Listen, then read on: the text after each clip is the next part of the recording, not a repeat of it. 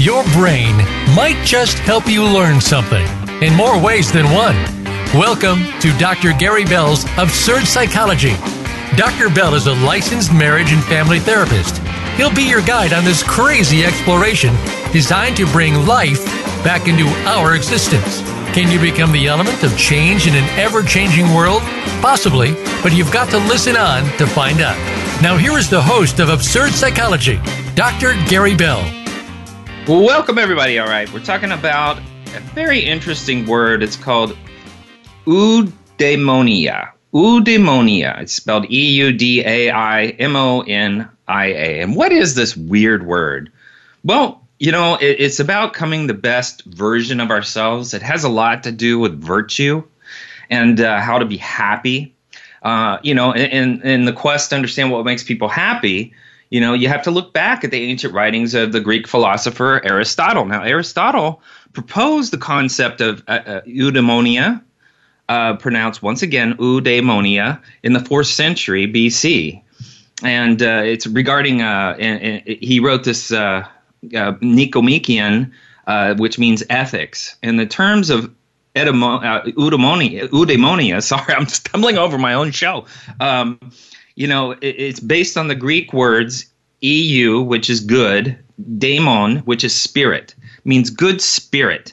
And, it describes a notion that living in accordance with your spirit, which we take to mean character and virtue, leads to a good life. Now, I always say that we're souls living a human life. And what that means is the soul carries our purpose. And then we have our human life, which we can just function in our human life and never thrive. But what the soul is about and what the spirit is about is our passions and how we can give back to others. And if you take it from a Christian perspective, it's personifying the light of Jesus through our work in our life in order to help other people. And those are our testimonies. Those are our gifts that we give each other. And we may make a living doing those things, but the bottom line is they help people move to a different state of being where they're their better form of themselves, where they're the better version of themselves. And Aristotle introduced the notion that individuals always striving towards perfection will never be realized. And just as an acorn within the potential to be an oak tree, and an oak tree or any other type of tree or a bird or a daffodil, a fertilized human egg is the potential to be a person, nor does anything else. And so inherent in each person is a unique set of potentials.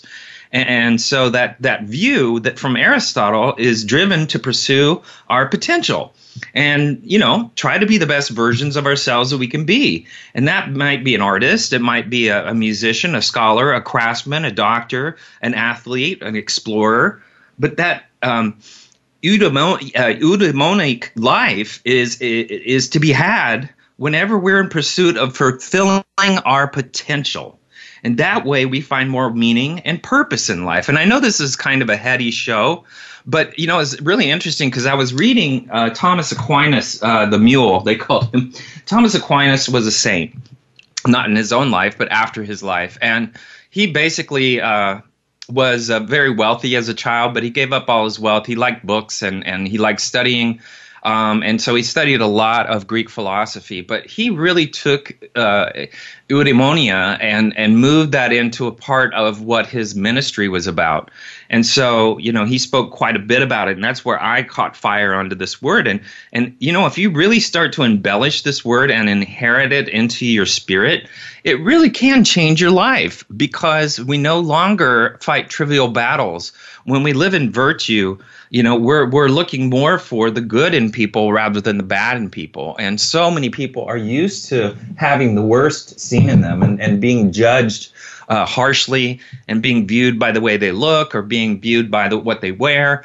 Sadly, a lot of people never, ever get to the depths of what a person is. Well, when you're talking about eudaimonia, what you're really talking about is having a deep and interesting and powerful, life-changing conversation with yourself and potentially a conversation after you have it with yourself with other people. And that means, who do I really want to be? The obvious example, and by the way, none of this can be accomplished without the idea that we've all been forgiven.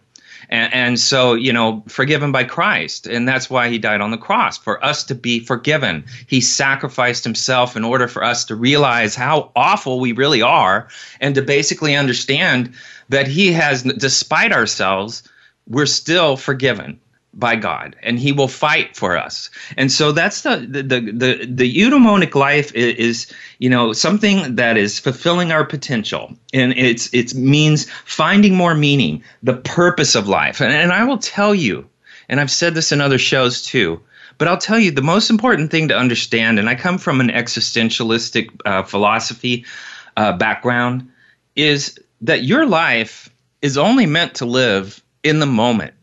Your life is not meant to be lived in the future, not meant to be lived in the past. It's not that we can't dream. It's not that we can't look back at fond memories. But, the bottom line is we need to be fully present, especially when we're with other people. And being mindful takes things like prayer or mediation or, meditation, where you can sit down and really take in where you're at and what you're doing. And if you begin to do that, all that stress that we carry and all those fears and those negative projections that we have in our heads go away. And the real meaning of our soul comes forward and is able to connect with another person. Apparent goods are things we simply don't need. They may give us pleasure, but we don't actually need them. But the important thing is not to confuse real goods, which can lead us to think we do need them. In modern day psychology, they're now taking these ideas based on new Greek philosophy very seriously in this eudaimonia, in their quest to understand what it seems to be the most important thing in life.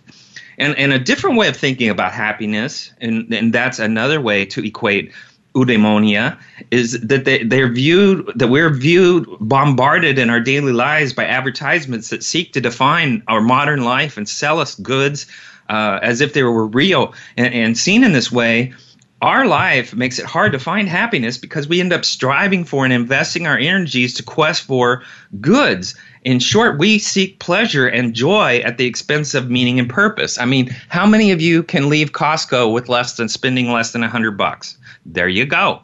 What does it actually mean in practice to follow Aristotle's philosophy? Well, we have to learn the difference between what real goods are and apparent goods, and to seek the golden meaning in our life. And so if you turn your attention to what really matters, becoming the best version of ourselves that we can be is the most powerful gift that we can give anyone. And that means being present with our children, with our spouse, with our families. If we're gathering, let's say for the holidays, and we're actually there with them and not in a defense mechanism, not talking to a political party or not talking to a point of view that we don't like. Instead of characterizing people, we're actually there in real time with them as a person, despite what their views are, despite how they see things, and despite what label we're tempted to present them with. We deal with them as a person. If you if you think about the word happiness, happy, to be happy, that's really hard, because happiness really takes one ingredient that if you don't have that, it's going to be really hard to be truly happy. And that is peace. And peace is acceptance. And that's not just acceptance of ourselves, but it's acceptance of all other people and all other people's points of view, despite the evil things they've done, despite the mean things they've done, despite who they are. We still treat them as a person, as a spirit, and we have to look for the good in that person and try to bring them back to the good in them. And so, the good, the daimon, which is the soul or the self, it's difficult to translate it, but in Greek philosophy, eudaimonia means achieving the best conditions possible for a human being in every sense, not only happiness, but also virtue, morality, a meaningful life. And guess what that means? Consistency. Doing those things over and over and over again as a gift back to the human race. We sacrifice ourselves through our talents, through our abilities. If you're a school teacher, you work in a factory, whatever, you're a janitor, you're giving back. You're maybe somebody that does the equipment for a sports team. You're giving back in some way, and you're providing the facilitation of people to have a release, if it's a sport, or have a sense of a place to relax, to enjoy. Maybe it's having a place for people to learn and to grab onto things. But, the thing about peace is really pure acceptance of another person, not trying to change them. And this is sad because in marriage, people marry and then they try to change each other because they can't seem to compromise on the things that they want to compromise, or they over-compromise or under-compromise and are unhappy. And that's called bad boundaries. And people that have bad boundaries have no peace because they're always giving or taking more than they should. So the deal is peace provides happiness. It's the forum. It's the setup to be happy. And if you can get that, if you can start accepting life and reversing your idea to try to control everything and control outcomes, you're going to release yourself to become the human being that you really are. You're now going to see things and people for who they are and reach that deeper part of them and that grateful part of them, the parts where they're thankful to be alive, where they recognize, let's say if you're a Christian, that everything you have in this world, including your children, anything in this life, your money, all of it belongs to God, and we are just grateful to have it for ourselves to use while we're here on this planet. And not just use, but to facilitate or to grow or to learn or to make better. If you should a parent, you should excel at raising your children. If you're a doctor, you should excel at healing people. If you're a philosopher, you should excel at gaining knowledge and wisdom and teaching. And of course, each person plays many roles in life, and it's by excelling in all of them that one achieves eudaimonia. And so I know it's a weird concept to be harboring on for an hour, but I will tell you that we're really talking right into the center of why we exist on this planet and what creates meaning in our life. And so many people live in their head, and I can tell you, doing psychology for over 20 years, the deal is that people live in their heads or live in the past or live in their fears. And life is a faith-based venture. And the only protection you have is to know that you always have good intentions, that you always try to have as much integrity as you possibly can in sense of doing what is right. And we're all flawed, and God knows I've made my mistakes in life. I've made so many, I can't even count. I'm sure all of us have. But the bottom line is, do we come back to trying to do better? And that's what eudaimonia is, the fulfillment, the living good, a moral life, a human flourishing, a spiritual success, a living in parallel and in a dialogue with Jesus. If you're married, the thing about from a Christian perspective, I'm not going to sit here and preach to you on Christianity, but the bottom line is in a Christian life, your relationship to God is learned through a person you're in a relationship with. So if you have a spouse, or if you have a partner, or if you have a relationship, how you learn to relate to God is how you learn to compromise with that person and form a life with them. If you begin to form a life with that person, you begin to understand how we integrate God into our lives. And when you have children, you're basically coming back to those children and viewing them from the perspective of how God loves us. And so we're carrying God's love to our children through us by knowing and feeling the comfort that God is always looking out for us as our Father. So,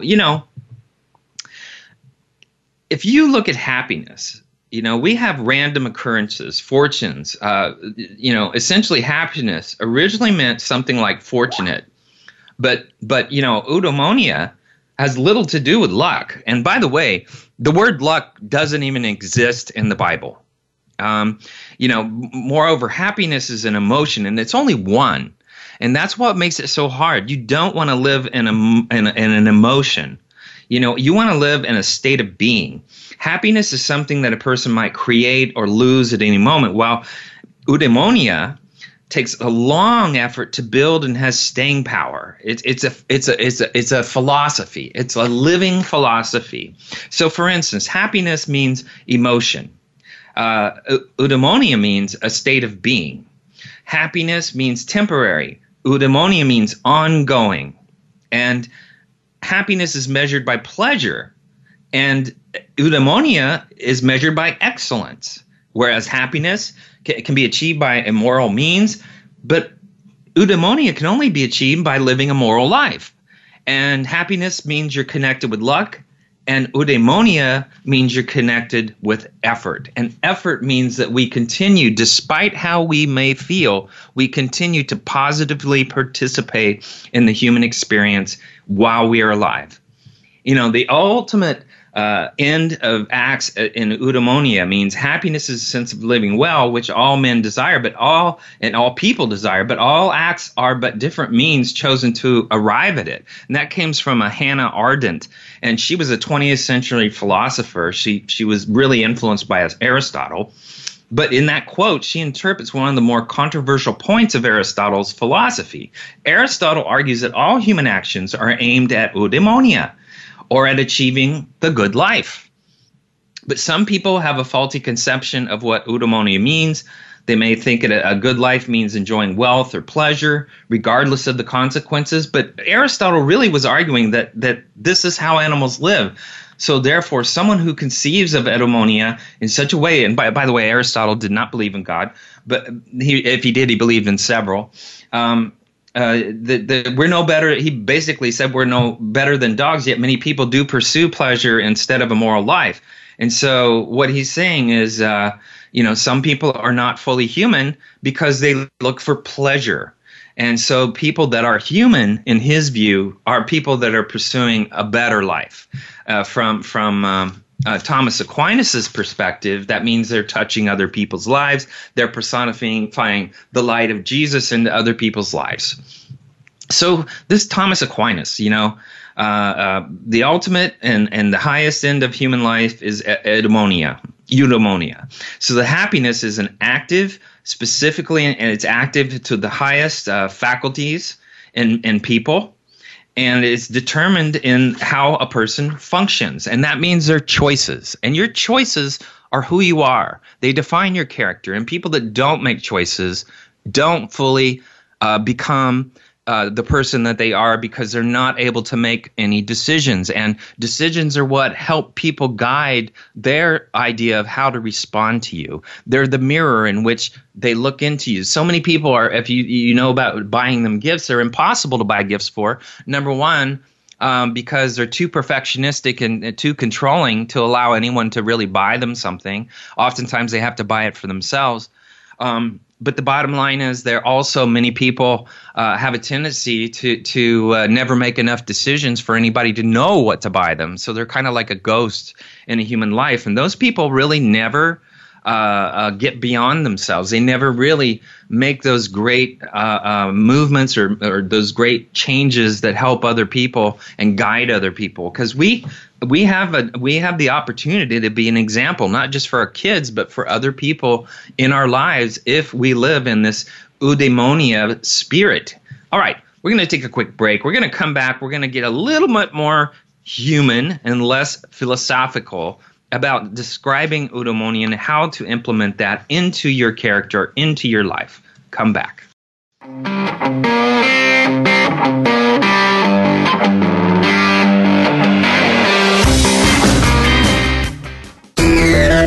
Friend us on Facebook to keep up with what's empowering the world. Voice America Empowerment. Dr. Gary Bell is available for speaking engagements as well as teaching at your seminar or workshop and life coaching via telephone, Skype, or in person in the Seattle area.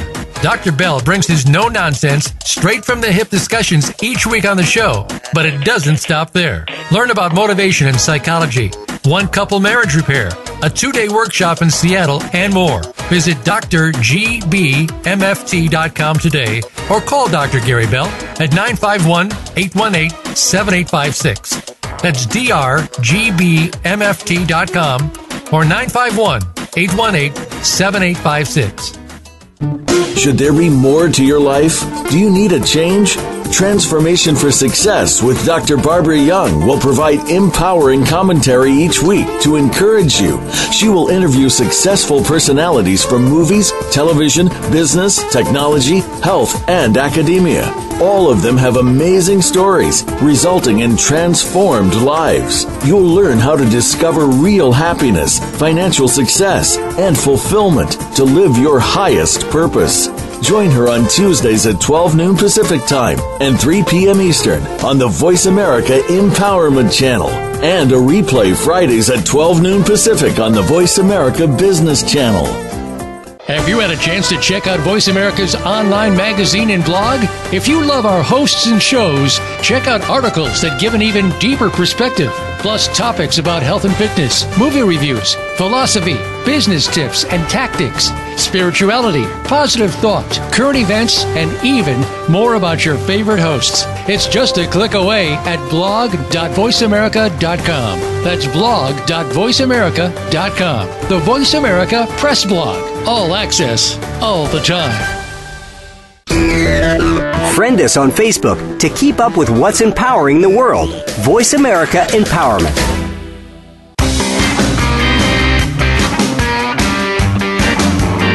You are tuned in to Dr. Gary Bell's Absurd Psychology. If you have a question for Dr. Gary or his guest, please call in to 1-888-346-9141. That's 1-888-346-9141. That's easy enough, but if you want to send an email, it will take some thinking. Got a pen? The email address is drgbmft@sbcglobal.net. Or you can just click on Email Host on the Voice America page. Now, back to Dr. Gary Bell's Absurd Psychology. Welcome back, everybody. We're talking about this weird term from way back in Aristotle's days called Eudaimonia. And, if you look at it, you have to wonder what it's all about. And what I've been talking about, it's basically becoming one with your spirit, becoming in tune with who you are, trying to radiate your passions and your joys to people who need them. And, if you looked at Jesus's life, he went to the poor, the hungry, the sick, and basically people that needed help. And, he didn't spend his time with others who were just critical or in their heads or any of that kind of stuff. He got down and dirty and really got to the people that needed him.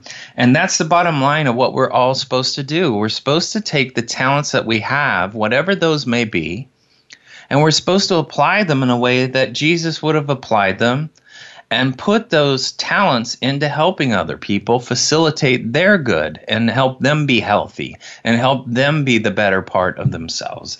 And so it's kind of an epidemic, if you can create it, where you're trying to begin the wheel turning towards the good in people.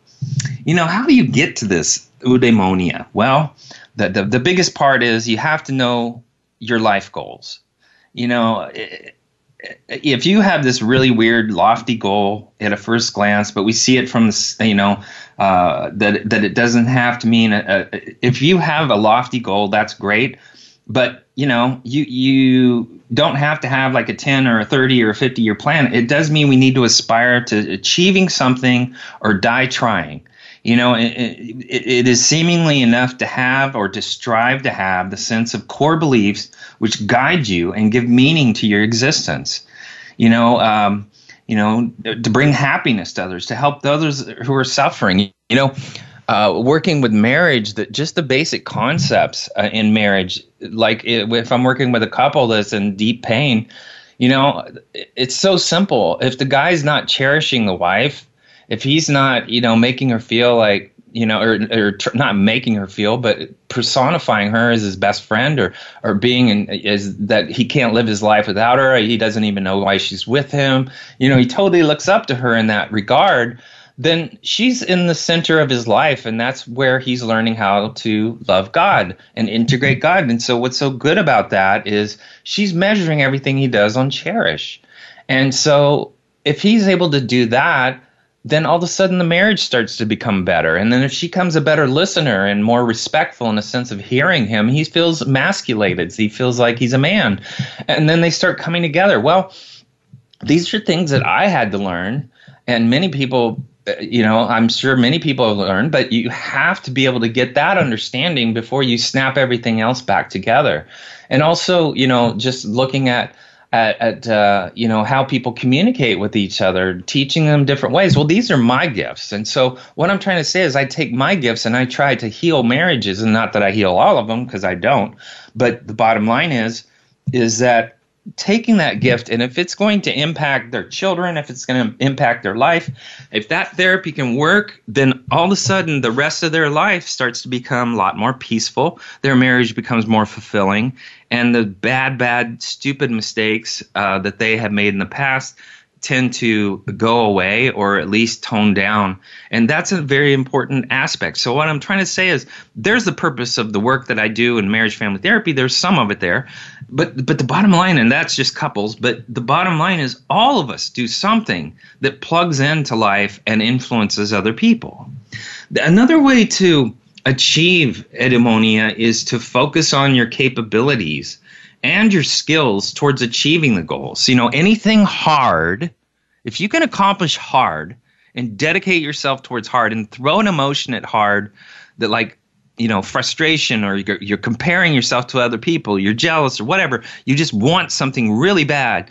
Well, find an emotion that'll make you do hard.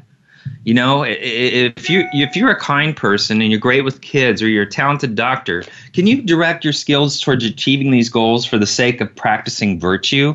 Can you do it for the sake of virtue, and in a sense that you magnify that to a much larger audience of people rather than just the onesie twosies or the certain particular people in your life? If you look, there's a YouTube from King's College London. It describes how the idea isn't to become a doctor because that's going to make you happy, but because you're aiming to fulfill your own unique best potentials, and of course to live in accordance with your virtues. If you go to school to do something to help other people, go for them. Go to class to learn to help them and collect tools to help them. Don't do it for yourself, because you will benefit, but you're putting the cart before the horse. Do it because you want to affect other people. And if you do it for those reasons, you're doing it for the right reason, not to make as much money as possible, not to live in a big house mansion on the hill. It's the bottom line is you're looking to do good with that, and from that you may profit. We also want to develop your best potentials. And that's another eudaimonic feature. It's about being the best you can be, driven by real, authentic, meaningful, purpose-driven, people-oriented goals. And stretching that doctor example a little further, this would be distinct from wanting to be the best doctor you can be for the money. Wrong goal, wrong reason, and every human being that comes your way is going to sense that something is not quite right. And it's very important to get engaged in those activities, to derive meaning from this development, this experience of eudaimonia. Why? Because it's the pursuit itself. That eudaimonia is not an end goal. This all sounds really confusing, but it may help to look back and see that the pursuit of virtue and excellence and the best in us is the greatest purpose of living. And so you want to also be able to express yourself. And if you fall back on the fact, I'm an introvert. Well, I'm an introvert, but I'm still out there. You don't just hide in the corner. You want to express yourself. And that means with a little more than it seems at first glance, you express who you are, not just how you feel. Because a lot of people live in their feelings.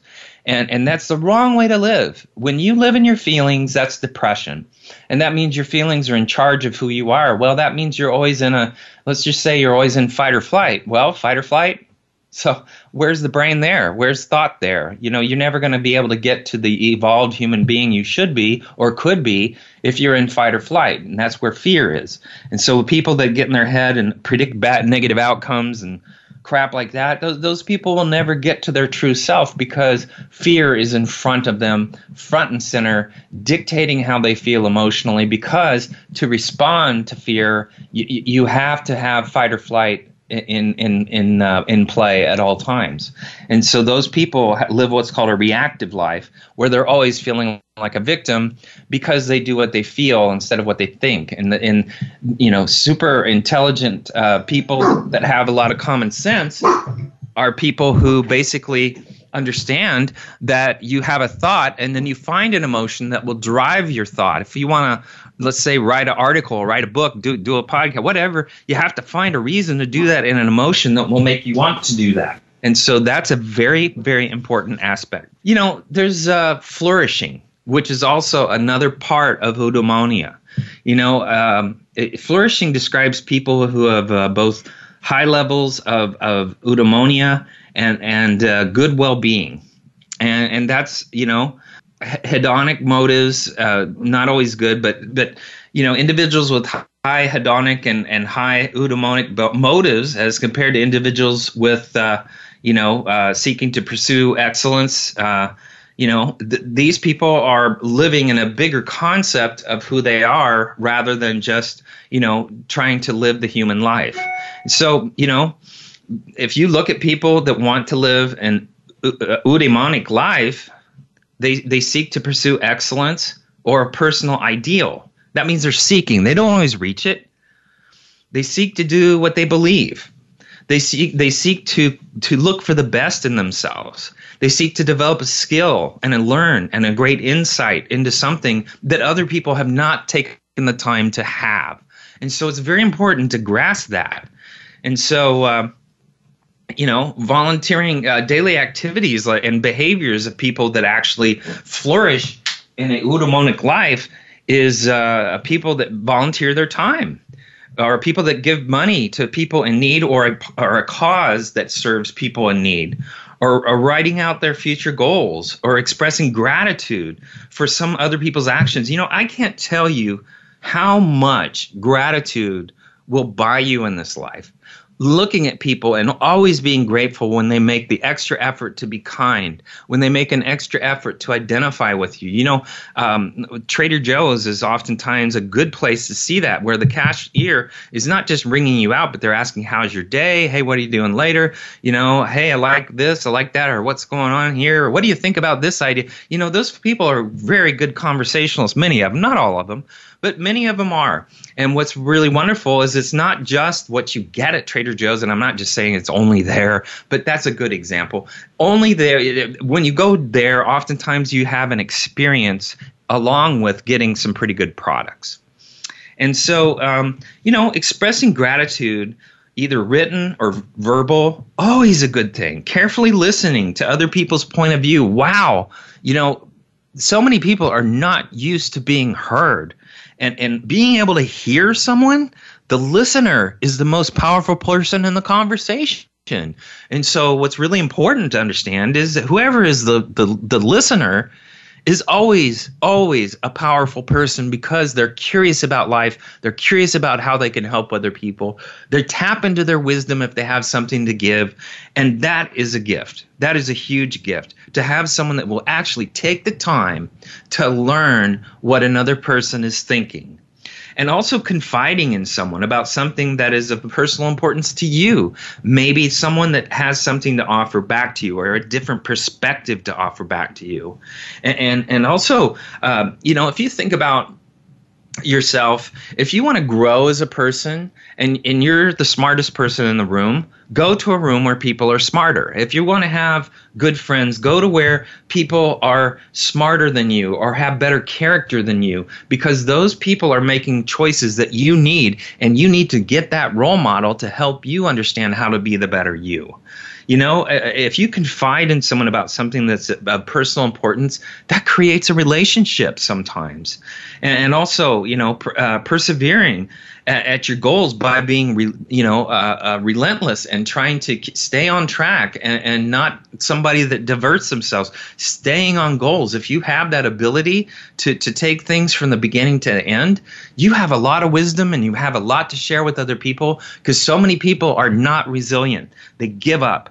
And by doing that, they basically don't fulfill what they're here. They're trying to make it human control over what the outcome is, rather than a control that may be guided by God. And so many people stand in front of God by trying to develop a life in which they are making their own choices. How do you practice virtue? Well, we talked about that golden mean. Well, what's a mean? A mean is the middle. So if you take a survey of people on a certain topic and whatever they land at, let's say if it's a Likert scale, like 1 to 10, and they landed a 7 on the average, that's the mean.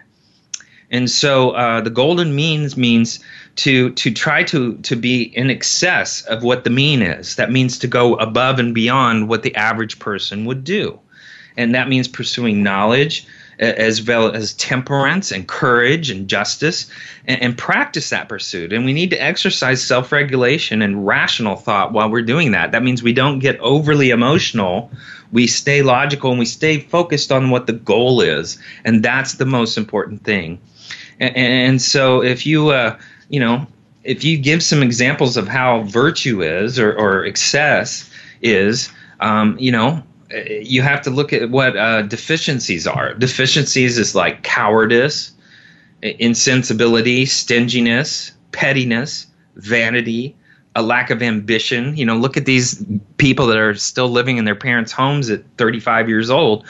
Surliness, mock honesty, boorishness, shamelessness, envy. And what is virtue? Well, virtue is huge. That's courage. That's temperance. These are things that we want in our character. That's generosity, proper pride, proper ambition, good temper, friendliness, civility, truthfulness, wittiness, modesty, proper indignation. But what is an excess? An excess is rashness, self-indulgence, extravagance, vulgarity, ambition, boastfulness, buffoonery, shyness, spite. These are not cool things to have. Now, we have to look at what a sphere of feeling is that we have to challenge ourselves is. We have to evaluate what's our fear and what's our confidence, what's our pleasures, what's our pain when we're looking at something. What's getting and spending, what's getting and spending in an extraordinary way, what's honor and dishonor. What's anger mean to us? What's social conduct mean to us? What's self-expression mean to us, or conversation or shame? These are elements that we always have to evaluate about who we are.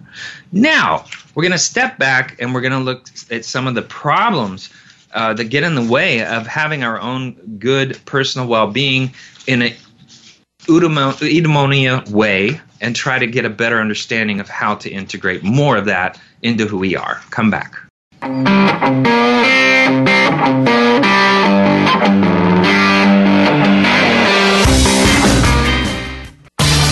Change your world. Change your life. VoiceAmericaEmpowerment.com. Dr. Gary Bell is available for speaking engagements as well as teaching at your seminar or workshop and life coaching via telephone, Skype, or in person in the Seattle area. Dr. Bell brings his no-nonsense, straight-from-the-hip discussions each week on the show, but it doesn't stop there. Learn about motivation and psychology, one-couple marriage repair, a 2-day workshop in Seattle, and more. Visit drgbmft.com today or call Dr. Gary Bell at 951-818-7856. That's drgbmft.com or 951-818-7856. Do you wish you could avoid having difficult conversations with your kids about sex, relationships, and how to stay safe? Do you struggle with what and how much to say?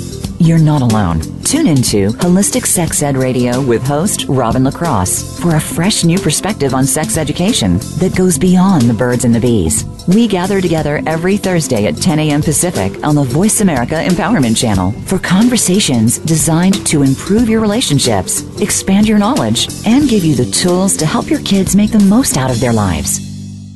You can like and comment on the Voice America Empowerment Channel Facebook page. This is the place to get and share advice from some of the best leaders on the planet. Get started today by searching for Voice America Empowerment or click the like button under the player today.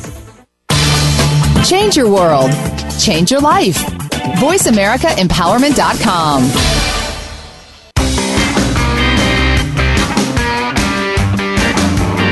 You are tuned in to Dr. Gary Bell's Absurd Psychology.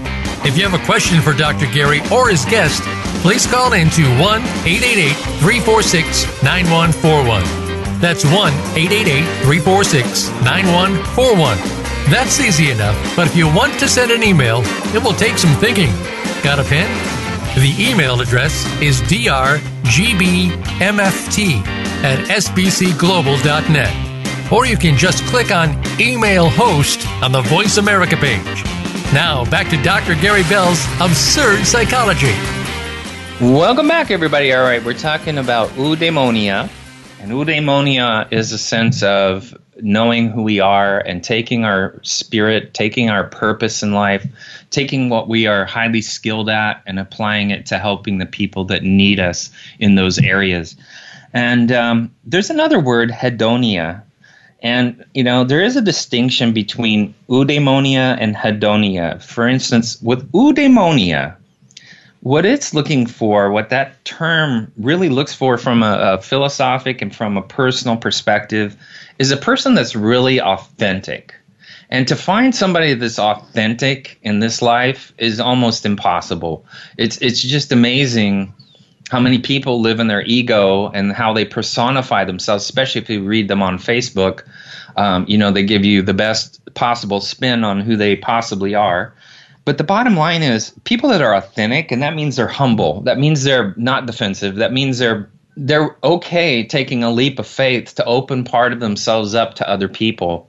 You know, I think people truly admire that as a feature in a person, because that's when you can really learn something from people, when they're authentic.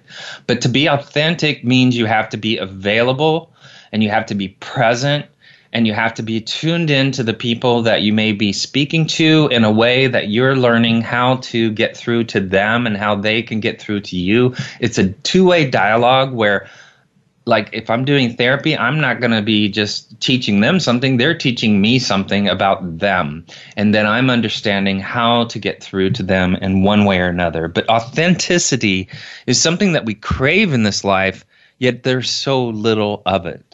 Also, excellence. Excellence means that you can trust somebody's wisdom, that they have a knowledge that is so far beyond what other people have, that they're able to look into, like, say, a doctor looking into what your symptoms might be and be able to build an idea of what's possibly going on with you and then medicate that and heal you. You know, that's excellence. And then there's meaning. And that means means you have to be authentic. And that means that it's a genuine a gift that you're giving back to someone, that you're actually spending the time and caring enough to do what is right rather than do what is best for you. And that means taking the time to actually deliver thoroughly and through you who you are to this other person, no matter who they are. And then there's growth, and growth it means that we're evolving. That means we're always seeking further knowledge to be able to help other people. If we're experts in certain areas, we always need to be seeking knowledge to grow that knowledge, to be able to grow the amount of people that we can help in order for us to facilitate better growth in other people. So it's important to also look at hedonia, because hedonia is a more human term, and what it basically means is the absence of distress, comfort, enjoyment, pleasure. Well, that sounds pretty cool, but that's really easy. And that's what hedonia means. And it has very little virtue, meaning that it is not something that's bigger than you. And so these things are about having your own personal comfort, your own personal lack of distress, which, can be a great thing from a sense of, are you personifying that in a legitimate and a real way in which other people are learning how to have those peaceful things in their life, in which that will allow them to springboard into their virtues. And so if you dive a little deeper into things, they highlight several points, and these include the fact that different definitions tend to be applied depending on whether people are examining the concepts of the state or the trait level. And so there's a lot of differences depending on whether a philosophical or a psychological standpoint is adopted. I would have to tell you, philosophy is not good unless it has a way to integrate to you psychologically. And that means to be able to be something that you evolve with into your own character and take that psychology or that philosophy and move that into your life in a way that's real. There's a lot of research that doesn't believe that well-being came about accidentally. They want to develop a well-being questionnaires, basically, because they need to evaluate various interventions that they derive from the definition of well-being. And so, they pay a lot of attention to whether they actually capture the richness of human wellness and human happiness. If you look from a hedonic perspective, that's a pretty empty perspective. It doesn't offer you a lot of well-being. It doesn't offer you a lot of happiness, but it does offer you a lot of comfort. And it's probably true that contemporary literature, as well as, it largely ignores the contributions of existential thinkers. And so it doesn't pay much attention to the complexity of the conceptions of happiness and peace. Well, existential thinkers are people that are very much in line in some ways and very easily applied to a Christian perspective, because they're about living in the moment and nowhere else. And so, if you want well-being and you want it on a continuous basis, try to be in the moment as much as you can. And whatever gets in the way, whether it's pain, whether it's paranoia, whether it's stress, move it aside so that you can still be in the moment.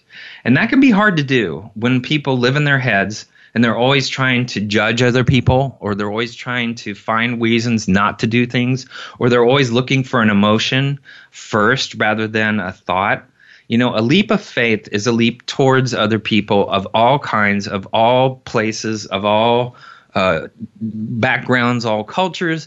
It means you take a leap of faith into the human being. And by doing that, that is safe.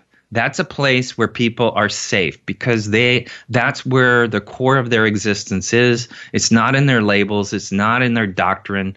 It's more about them as a person.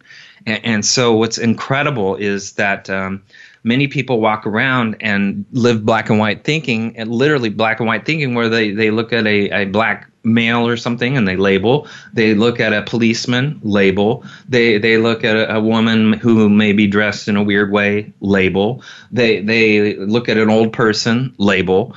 And by doing that, they're able to have what's called muscle memory and how to respond to that person. And so they basically just talk to the labels, or in their head reinforce the labels, and usually they're very negative, instead of just trying to understand the person for who they really are.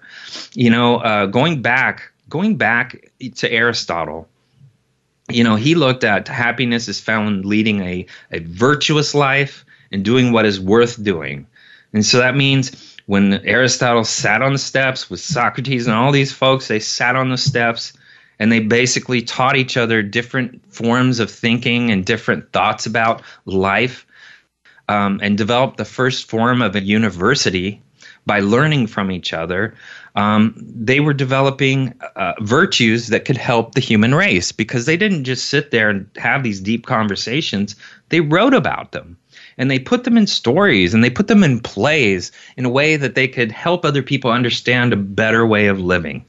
Well, there's no better place to find all of that philosophy and all of that than the Bible. The Bible offers us all of it.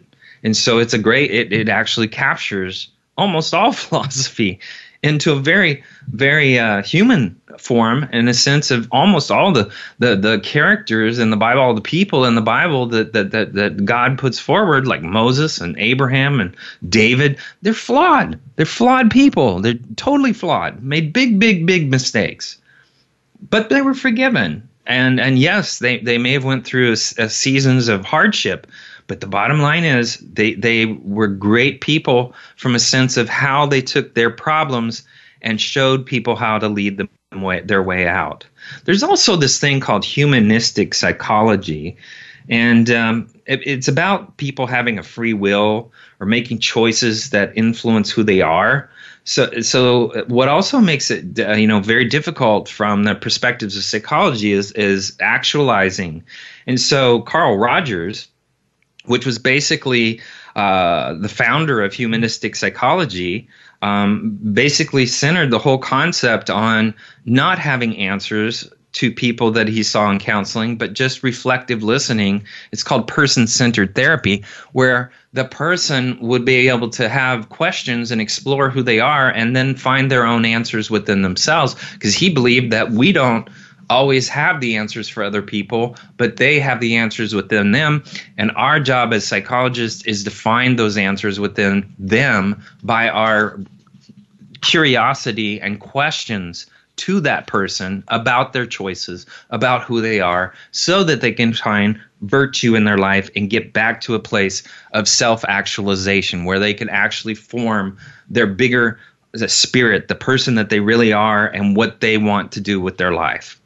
And so this is a directional trend. It's very organic, and it has an urge to expand and develop and mature, which is a very good thing. But it doesn't necessarily have a God-based philosophy to it. It doesn't necessarily have a God-based flavor to it. It has a more human, in charge of their own life, feel for it. However, if you are a spiritual person, if you're a Christian or whatever faith you are, you may have a way to do the humanistic psychology and have that spiritual connectionness within you.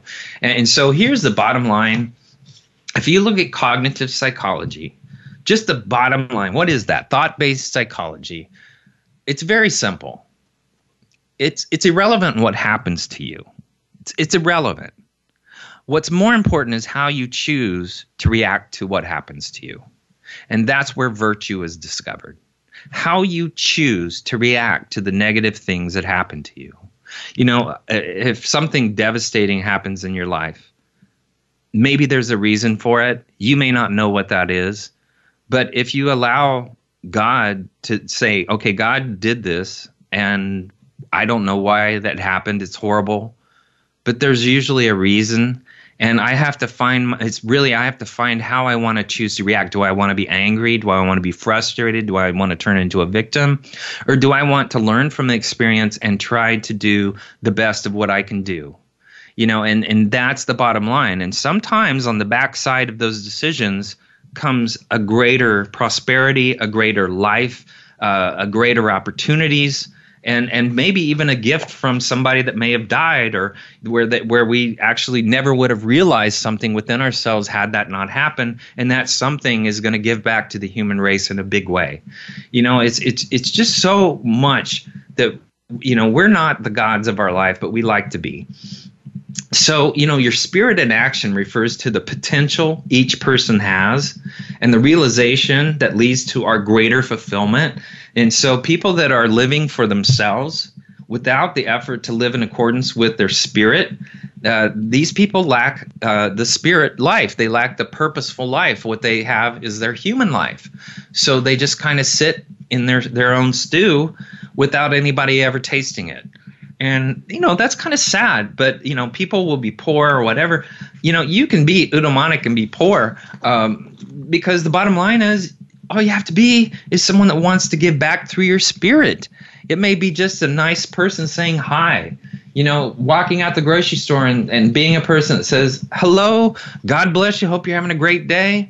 and maybe they're asking for money, but they don't ask you directly. But that person's more likely to be the one that's going to get money rather than the person that's just standing there with a bucket in front of them. So positive relations with other people create positive experiences for people throughout a day. Personal growth comes from living a personal life or a purposeful life, and mastering our life and becoming somebody that is very good at what we do, but not overly egotistical about what we do. All right, so that's our show. Big old heady show. Eudaimonia. I'd like to thank everybody for listening. I'd love to hear from you. You can contact me directly through our webpage on voiceamerica.com, the empowerment channel, Dr. Gary Bell's Absurd Psychology. Now remember, most people don't discover what happiness means until they get married. Then it's too late. Also, you can't buy happiness, but you can buy chips and alcohol. And to achieve inner peace, accomplish two things you started in a day, like a bottle of whiskey and a chocolate cake. Here's another one. Only accountants can solve world peace through reconciliation. Thanks for listening.